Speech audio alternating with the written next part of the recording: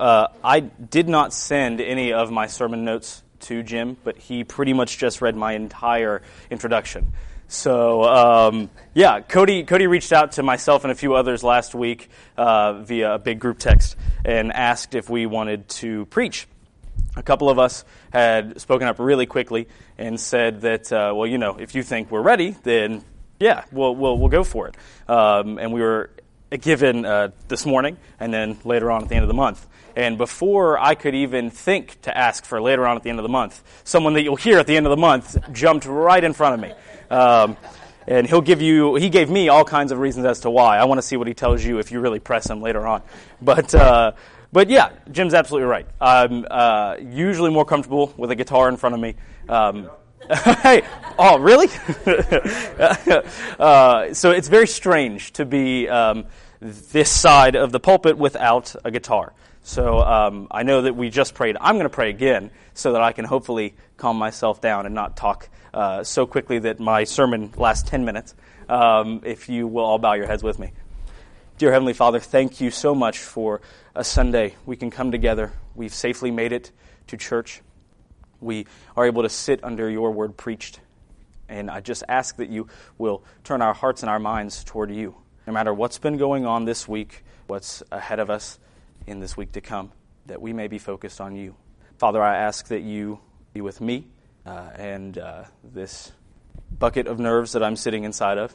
And I pray that you will bring my heart rate back down to a normal level, and that through any and every sinful thing that is inside of my head, no matter how much I falter, no matter how much I may get wrong, that the Spirit will work through me. And it's in Jesus' name that we pray. Amen. Well, all right.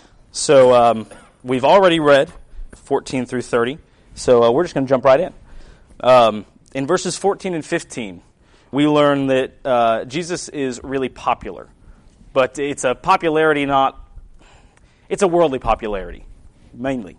We know of Jesus, they know of Jesus, of doing miracles. He comes into town, performs some miracles, and he goes on to the next town. That's exactly what they're expecting him to do in his hometown. On a worldly level, Jesus is the man, and that's what they're expecting. He's the man in their eyes for all the wrong reasons. They're expecting a magician. Again, they're expecting to see miracles. They only want Jesus to do things for them, and if he isn't doing that, or if he isn't doing the things that they want him to do for them, they don't like it. That sounds pretty familiar as to what goes on in our day-to-day, whether it's you or a friend, family member, what have you. The next little bit here is verses 16 through 20, and in 16, Jesus comes home to Nazareth. It's where he was brought up. It's where he was raised. So as per the usual custom, he goes to synagogue on the Sabbath day. We're going to break off for just a brief moment here, so bear with me. Jesus, as we read, goes to the synagogue regularly. Again, it was his usual custom. You may be thinking, well, of course he does. What else would he do? I hear you. But this is why I love this, because it's so applicable to us today in 2018. We've got, and I can think of several people that I'm friends with that will profess Christianity in some form, what fits them, but almost sit on this holier than thou, this high horse, that they do not go to church regularly or at all. They don't need to have a middleman to have a relationship with Jesus. And that's a common thing that we hear, and it's almost worn as a badge of honor by those people that don't go regularly. This is happening all the time. Move my notes, sorry. So there are even Christian leaders that will encourage to not go to church. We've got mega churches that have just buku people that are in there all the time that are far away, so they encourage you to listen online. And apart from maybe some of the content of those sermons, I'm not going to name names, but it is good that people are hearing the Word of God. However, we're commanded to go to church, and I understand the irony that I'm speaking and preaching to people that are in church, so this might fall on some deaf ears, but I know that we've got some people in our lives that at least that we can think of maybe once or twice that don't regularly go. One reason that we hear people aren't going to church is because it's full of sinners. It's full of people that are no better than them that still act or make the would-be goer feel worse than they feel like they should. I understand that. But I also think that that's kind of the point of a church. Not making people feel bad, but it's a grouping of sinners coming together and learning the gospel, coming together in a community of believers. The problem is not that there's sin in the church, because, it just makes sense. The church down the street, I'm not actually talking about a church, but church down the street that's pastored by a human man, that has a human congregation of men and women and children, of course it's going to be sinful. Of course it's going to be hypocritical. The problem lies within the church body not having people in it that love them enough to call one another on their sin. That's the issue. A big problem with that is because, we think it's the loving thing to not call somebody out. And it's, actually the opposite. If we're letting someone just stumble along, just living within their rampant sin, what are we doing for them? What are we doing to further God's kingdom? So the reason why I love this, and the reason why I went off on this little tangent here, is because the church of Jesus' day was in far worse shape than what we have today. And it's hard to believe, because this is all, we can really see. We can read all the history we want, but this is what we know today. And it's not that great. I agree. But in Jesus' day, it was far worse, and he still went. Jesus was worshiping amongst the very people who should know him best. However, they don't. They don't know him at all. So Jesus, he stands and he reads the scroll of the prophet Isaiah. He unrolls the scroll until he gets to what we would call Isaiah 61, 1 and 2. This is where people start to have different opinions on what's being said. It's often said that this is a political statement. People view Jesus as a social and political revolutionary for his quotations of Isaiah 61 here. In today's world, where people are seeking a social justice gospel, I understand the confusion. I don't agree with the confusion, but I understand it. The churched and the unchurched alike, given the influence of what's going on in our culture, can easily misconstrue this for this. It is 100% certain that this text means nothing less than the gospel. We're talking, in this passage, he's talking of a salvific movement, but not exactly the social justice that gets preached on today. Jesus isn't talking about us. He's talking about Jesus. He's literally reading them the text. The gospel's being fulfilled in front of them. I'll get to that here in a bit. But these people they're not getting it, because still they don't know Jesus. They're looking for miracles still. That's the Jesus they know in their head. And that's who they're still portraying outward. So they were coming for a show. The people wanted the benefits of knowing Jesus, but didn't want it to cost them anything. Again, I ask you, does that sound familiar? So often we want to reap the benefits of being a believer. We want to know the comfort of that assurance, that blessed assurance. But when we're pressed on something, when we are approached with a hard, a heavy truth, I can only speak for myself, but I know that there are far more times that I wish I would hold steadfast to what I hold dear in my heart. I wish I could outwardly profess that as much as I like to paint in my head that I can. We're all guilty of that. So he rolls up the scroll, and he quietly sits down. And all the while, I can imagine the people are watching him intently, and they're just wondering what he has to say. Probably the edge of their seat here. And we find out in verses 21 through 24 that he says, he explains to them, the scripture has been fulfilled in their hearing. They've literally heard good news from the Spirit-anointed servant of the Lord. They don't even grasp it. They don't even grasp it. They think that it's a nice sermon. They think that he's a nice preacher. But they can still only see him as Joseph's son. They're completely missing the mark here. The fulfillment of Scripture has just happened, and they can only see a hometown kid who's done good. This happens to us today, too. How often are we asking God to give us something we want, all the while ignoring what he's already blessed us with? Quite a bit, if you're me. So I ask you this, and this is something to ponder on. Are we too familiar with Jesus? Familiarity is why a lot of people don't recognize Jesus as their Messiah. They've had just enough of the Bible to make them think that they know, so they aren't going to look any deeper. How tragic. Don't get caught up in this. I implore you. Jesus is someone who gets deeper the deeper you look. Jesus, almost as if he's being led by the Spirit, anticipates what the congregation is thinking. He says that a day is coming when they will say to him, "Heal yourself." If we fast forward to Luke 23:35, where Christ is being crucified, we read this. "And the people stood by, watching, but the rulers scoffed at him, saying, 'He saved others, let him save himself, if he is the Christ of God, his chosen one.'" As we know, that day is coming. But now, they are asking him to do in Nazareth what he did in Capernaum. They still only want him to work miracles, to put Israel first. It's the response of pride, unbelief, and entitlement. They do not know him for who he is. Still, they only see him as Joseph's son. Familiarity breeds contempt. That's the danger there. Dishonoring Jesus is to call him something less than what he truly is. Muslims dishonor him by claiming him to be a great prophet and denying that he is the Son of God. Hindus dishonor him by not seeing that he is the one true God, and the rest of the gods, lowercase g, are idols.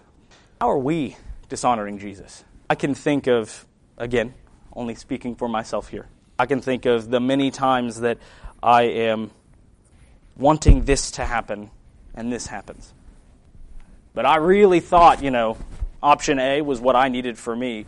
But obviously, given that B is what happened, that's what was supposed to happen. That's what was ordained to happen.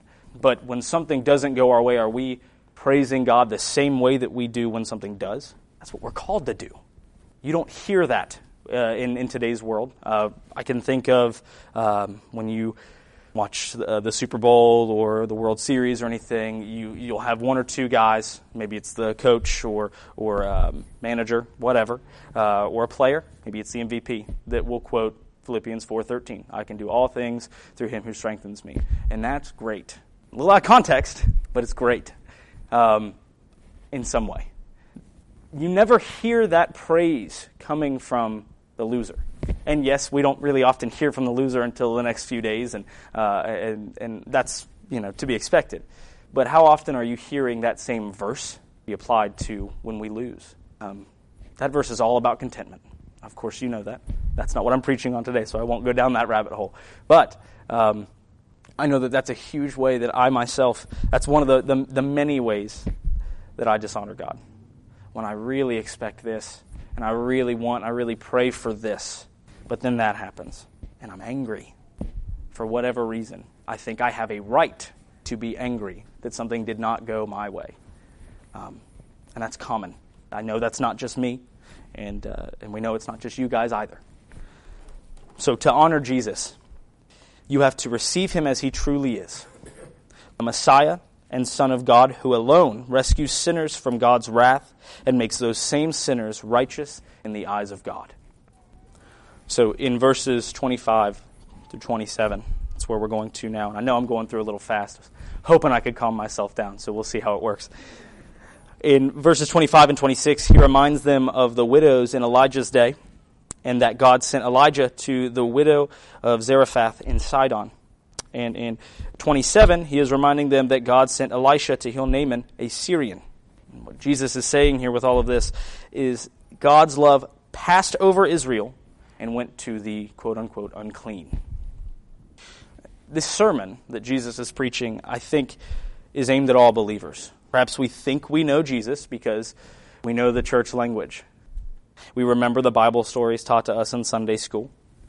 We remember, if you were me, I remember being a student in Vacation Bible School and then being a leader in Vacation Bible School.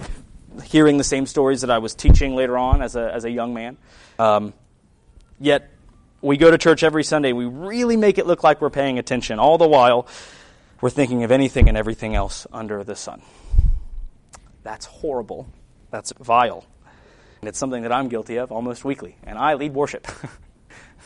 The minute we're done with the first few songs, I don't sit. I go and I get myself a cup of coffee.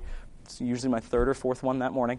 And I will kind of congregate there in the little narthex area with someone if they're out there. If not, I'll sit and just kind of gather myself and think of what's coming up next and try to get into a position of where I can sit under the word preached and pay attention. I've never been great at taking notes, so it all just turns into doodles. However, once I do eventually make it back to my seat, none of the prepping that I did has helped. I'm still thinking about, I got work tomorrow. I've got these songs coming up. I hope I don't break a string. Or I did break a string, and now everything just sounds awful. I've got 2 more songs to do, and I can't remember the time signature of the first one. These are things that they're so common. It's so easy to fall into that trap of thinking of what's coming. And I think a lot of that has to do with that familiarity that we have. We know that Jesus died for his people. We know that. And so maybe there's this little bit in us that thinks, just this little sin here, this little bit of not paying attention here or there, not going to hurt. I'm still good. And probably shouldn't think that way. But I think this sermon is for us. I wholeheartedly do. I believe this sermon is for the nominal believer as well. It's for the people who think they know Jesus, who think they are one of the chosen, but have no living, saving knowledge of Jesus Christ. My heart breaks for those people. Be careful, beloved, that you do not lose sight of Jesus, that you don't become too familiar with him. Be careful that you don't lose sight of who he is. We must never forget that he is the reason for our salvation. Through no work of ours, praise God. Jesus is the only reason that we are safe from the wrath of God the Father. So, as we go on to verses 28 through 30 here. So he reads, he rebukes them, and they get mad. Oh, they get mad. They try to throw him from a cliff, which, I've been mad before, and I've got a temper. But I've never tried to throw somebody off a cliff. But I guess they got there. So as they're going to throw him off of the cliff, they get a miracle. Not like what they were asking of him, but they get one nonetheless. Jesus passes right through them, unharmed, silently also. I don't know what was going through their heads, but I know that my anger would probably have been gone at that point, and I would have been on the ground shaking. That would have terrified me. But again, I don't know what they were going through. Of course, they're angry, though. They're angry for the things that Jesus has said. But he just passes right through. And I myself, maybe sinfully, I picture like a hologram, like in Star Wars. When they're talking to someone who's not there, and they're always like that shade of blue, and you can see right through them. I don't know. Obviously, I don't think that's anywhere in here. But it's cool to me to think that. It kind of paints that picture a little bit. And I think Star Wars is pretty awesome. But I digress. They're angry. And look, I don't like to be told that I'm wrong or that I've done something wrong any more than the next person, believer or unbeliever alike. We as people, believer or unbeliever alike, simply don't like being told that we're wrong. And we believers especially don't want to admit that we like committing whatever sin it was we're being rebuked for. That's the danger of sin, right? It feels good, and we love it as much as we hate it. Sin is comfortable, right? Because we're so quick to fall into it. And following Jesus is never comfortable. I can think of so many times where I've fallen prey to the same old things that I do, whether it's on my phone in the middle of a sermon from my pastor, or I'm getting angry and I'm getting road rage while I'm driving. It's so comfortable to go into that because it's what we know. And then once we do that, what do? we run from God because we think we're no longer worthy of that love. And it's the opposite. We need to run straight to him. That's what we're called to do. So I understand not enjoying the rebuking, not enjoying being told that I'm wrong. Again, I would never throw somebody off a cliff that I know of. I hope I never get to that point. We'll see. I don't know. And as far as we know in recorded history, Jesus never returned to Nazareth. He showed up, he hit him with some heavy truths, which hurt them so badly that, again, they tried to throw him from a cliff. He passed through them unscathed and left for good. Some rejections are final. Beloved, these people were confronted with a hard truth. And as believers, we know that there is no escaping those truths. And again, I ask, how many times have you praised God when something goes your way? And how many times have you praised him the same exact way, if not more, when it doesn't? In spite of us, and in spite of our constant shortcomings, our totally depraved nature, Jesus still died for his people. Praise God. Of course, we do not know the hearts of all those who rejected or those who will reject him still. But if what we know about the gospel is true, we know that those of who were among the elect heard the gospel and were regenerate because of it. Beloved, we are all sinners who have contributed nothing to our salvation except the sin that made it necessary. It's a little Jonathan Edwards quote. It's my one per sermon. Thank you. Thanks. Remember who Jesus is, why he was put on earth, and who we are in the eyes of God because of him and him alone. Do not become familiar with Jesus.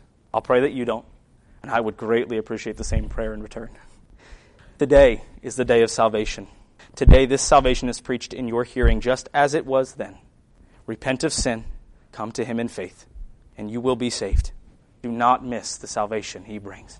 Let's pray. Dear Heavenly Father, thank you. Thank you so much for all that you have done for us. God, I pray that you will keep us with you. And through all of our shortcomings, you will keep us and hold us fast. It is in Jesus' name that we pray. Amen. You're welcome. I think I got this turned off.